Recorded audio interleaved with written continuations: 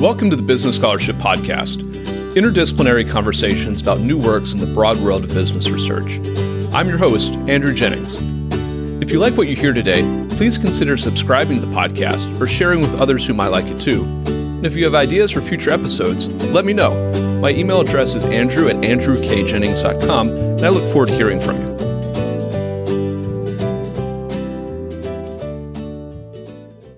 Our guest today is Tom Lin, Jack E. Feinberg Chair in Litigation and Professor of Law at Temple University. We'll be discussing his recent article, Artificial Intelligence, Finance, and Law, which was recently published in the Fordham Law Review. I'll include a link to the article in the show notes for today's episode. Tom, welcome to the Business Scholarship Podcast. Andrew, thank you for having me. Tom, your article is about the future, the promise, some of the challenges of artificial intelligence in the financial world. You note, however, that this isn't something that is totally futuristic, that financial AI has already had an impact in the financial markets. And I wonder if we could start the conversation by touching on a couple of the impacts that AI has already had in the financial world. Are there things that it's done or that it's had an impact with that we haven't noticed if we weren't closely watching? Well, let me start by saying that financial artificial intelligence has dramatically changed many aspects of the financial industry, from trading, research, risk analysis, wealth management, investment banking, a whole host of other areas. On the whole, I think it's really lowered the cost of capital for businesses and entrepreneurs. It's made it easier for investors to invest in many ways, and it's made it easier for consumers to bank as well. And I think anyone with a smartphone, with a banking app, or with a brokerage app knows how much easier it is to execute these financial transactions today than in times past. In terms of things that we haven't noticed, I think there are large portions of the back office operations, the inner plumbings of the financial industry that have already been transformed in many significant ways by artificial intelligence. Simply put, I think many previously human-dominated financial efforts have been eliminated, supplemented, or supplanted entirely by artificial intelligence on matters like processing trades, record keeping, and compliance that we don't see on a day-to-day manner. So we might tend to think about financial AI as really leading us into a bright new future of more efficient markets, fairer markets, faster markets, less expensive access to financial services and financial products. You note that we might be a little bit naive or overly optimistic in that regard about financial AI. Why might that be? And what are some of the risks that we may not be thinking about? Or what are some of the reasons why the future of financial AI may not be as rosy as we'd imagine it being? That's a great question. I'm not sure if we're necessarily overly optimistic, because I think some of the potential and the promise of financial AI are beyond our current imagination. But I do think frequently we're naive about many aspects of financial AI, in part because it works so well and it's so convenient and it's so cheap and it seems like magic in so many regards. Think about being able to manage your retirement from your phone at incredibly low cost today because of financial AI. The good of financial AI in many ways is so bright and so beneficial that they frequently obscure or blind us to some of the risks. I think there are four particular risks that one should be mindful of when dealing and thinking about financial artificial intelligence. One being, there are certain limitations to coding. There are some things that you simply cannot code and model. Two is that the data underlying many of these artificial intelligence systems could have biases built into them. Three is there are serious threats when it comes to cyber that these financial artificial intelligence systems are particularly vulnerable to. And fourth, I think they present potential implications for systemic risk on the financial system writ large. So I think those are all big caution signs for us to think about. And I'd like to maybe take them one by one. So I think one topic that is definitely on the minds of scholars and policymakers is the data that underlie a lot of financial AI and a lot of financial models, and the potential for them to be quite innovative, but also to introduce discrimination or bias within the financial services industry and financial products. What consequences have we seen there? Have there already been problems on that front? What are we likely to see going forward if we sort of stay on the steady path? And I wonder if there are ways to overcome some of the effects of bias that might be present in training data or other data or other approaches for mitigating this problem if we want to get off the steady path. Yes, so you touch on a number of things, and let me try to unpack that a little bit. Taking a step back, I think most artificial intelligence programs initially need large quantities of data to teach the programs to recognize certain patterns and make certain predictions. At its best, artificial intelligence can help us uncover valuable new insights and observations from troves of big data that otherwise would be impractical or impossible to do without its awesome processing powers. Having said that, on the flip side, at its worst, artificial intelligence can exacerbate misguided old practices and aggravate past social harms with its impressive processing powers, masking beneath that under a veneer of sort of novel objectivity, incredible technology presents. So that we're not talking so abstractly. Let me give you a fairly crude example. So if one obtusely inputs white-collar demographic labor data from, say, the 1940s to the 1970s into an AI system to predict what demographics of individuals would be most successful as applicants for certain white-collar professions, the AI would likely suggest white males of a certain age. Now, this is not because the AI system or the code is intentionally pernicious or malicious. Rather, it's because the underlying data is reflective of certain harmful discriminatory practices and customs of a bygone era. And so if we're not mindful of what is embedded in the data, and we simply take the AI and its predictions and its projections without any thought, we could potentially be perpetuating some bad practices into the future. And you mentioned, what are some things we could do in the near term to mitigate these harmful downstream effects? I think as a preliminary matter, understanding the context of financial data is critical to mitigating potential risk of harmful implications when it comes to artificial intelligence. Understanding the historical context of data and thoughtfully applying it is a crucial sort of first step towards mitigation. Because to input data without properly understanding its context would lead to some serious discriminatory consequences that on its face we would otherwise not want to promote or perpetuate. This is particularly true, I think, when it comes to the financial industry. Given the long history of discriminatory practices in the financial industry, I think adopters of financial artificial intelligence programs must be particularly mindful of the historical context of the data that they're inputting into their system so that we don't bring forth past biases and discriminatory practices into the present and onward into the future. So we run the risk of not only perpetuating past and present biases, but also, unfortunately, adding a veneer of objectivity to them, which makes it harder to scrutinize what their results are, even if their results are discriminatory. That's right, because if an individual or a group of individuals making the decision, one could readily argue that individual or that group of individual is engaged in certain discriminatory practices. But when it's a machine built on lines of code and troves of data, frequently, I think many people find it difficult to say that that machine is biased or that machine is discriminating against them. So that's one of the risks, and that's probably one of the most prominent risks. But another you note in the article is the competition or antitrust concern, consumer welfare concerns that might flow from that. You note that to really use financial AI, you need a lot of data to train the AI. Folks who have the data are incumbents, and folks who don't have the data are necessarily folks who are kind of the startups. What might we see there, and what are some of the risks there and ways to mitigate that, to avoid exacerbating market concentration or further entrenching incumbents in the space?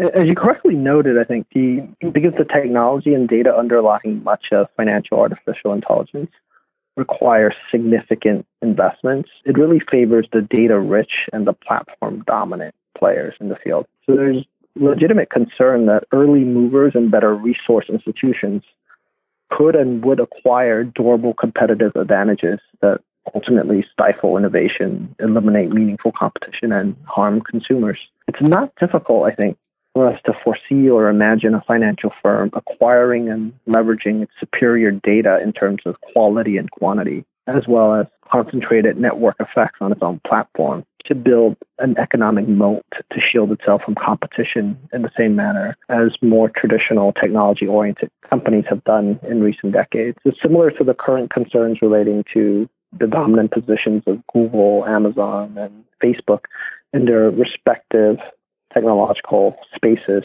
concerning search, online commerce, and social media.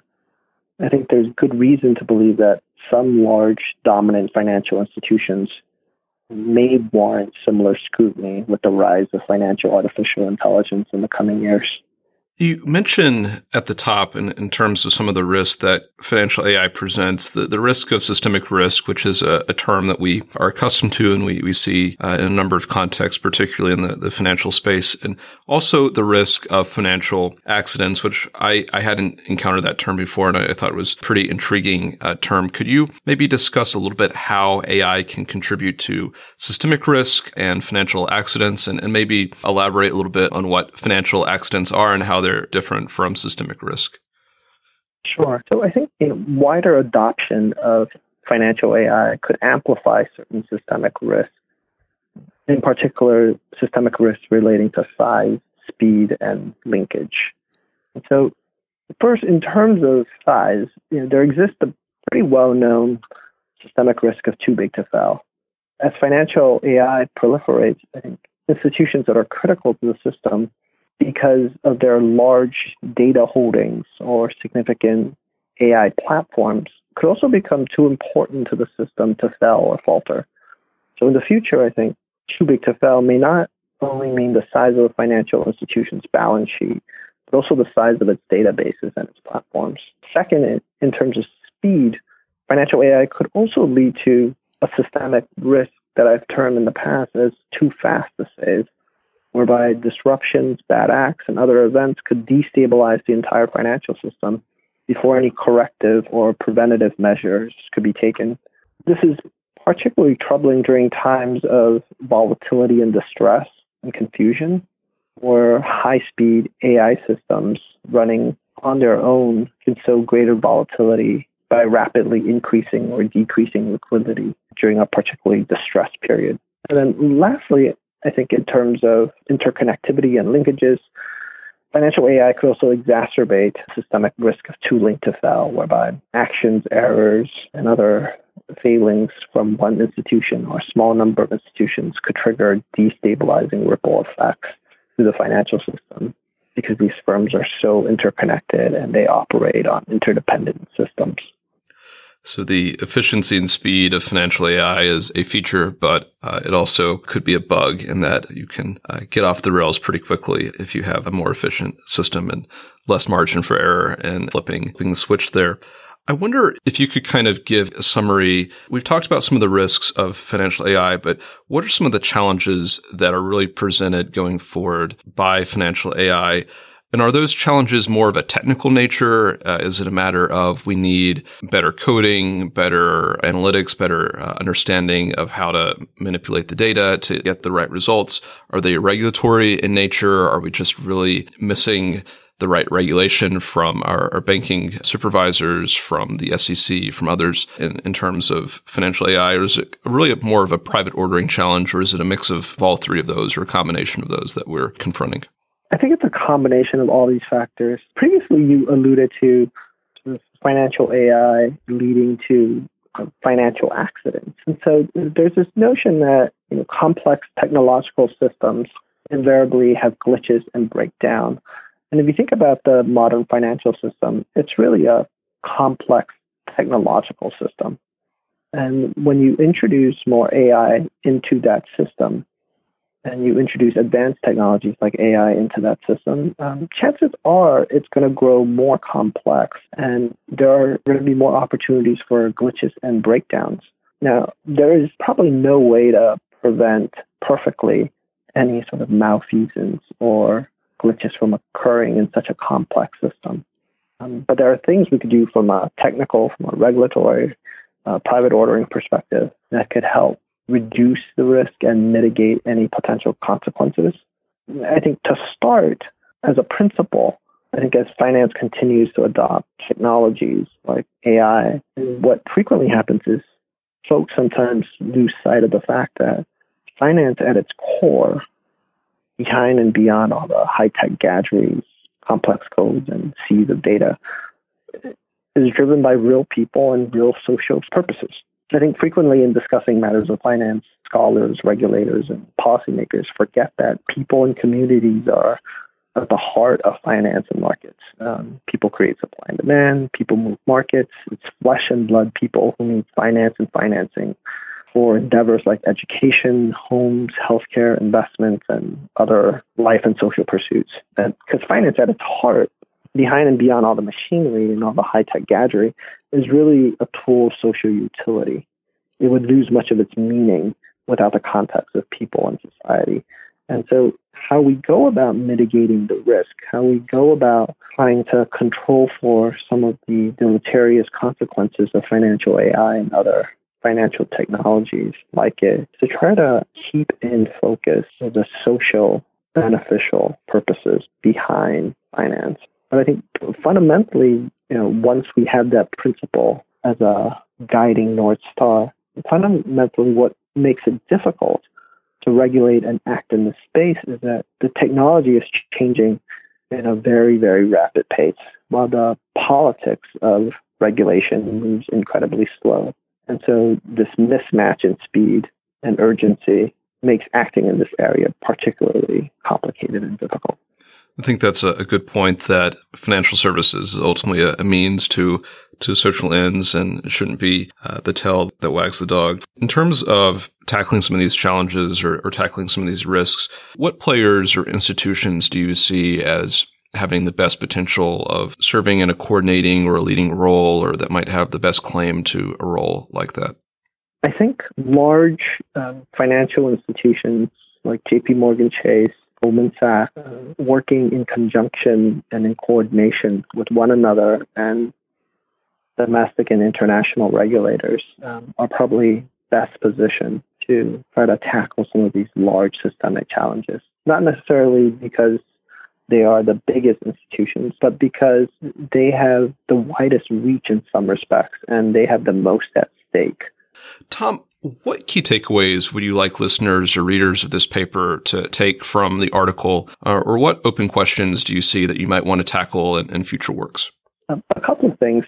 One, I think, is for us to realize that we can both appreciate the incredible potential of financial artificial intelligence and yet be more mindful of the potential risk and implications that it could present for law, business, and society. Two, I think, one of the most critical challenges for executives, policymakers, and regulators in the years ahead really centers on how best to update a 20th century financial system to account for 21st century advances like financial artificial intelligence without losing focus on the human-oriented missions of finance and democratic human values that we care about, like fairness, accountability, equality, and transparency.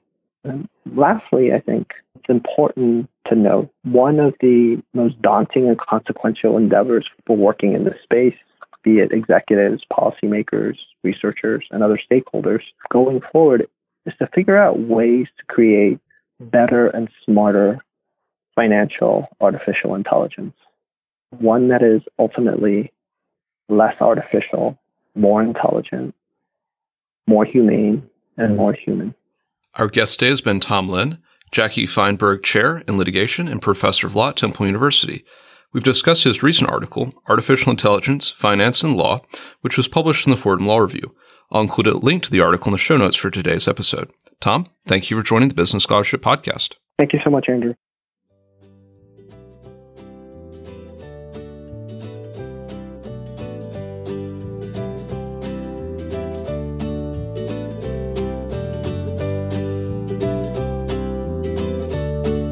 Thank you for listening to another episode of the Business Scholarship Podcast. If you like what you heard, please consider subscribing to the podcast or leaving a rating on your favorite podcast app, or let other people know about it too. If you have suggestions for future episodes, please let me know. My email address is andrew@andrewkjennings.com, and I look forward to hearing from you. Until the next time, I'm your host, Andrew Jennings.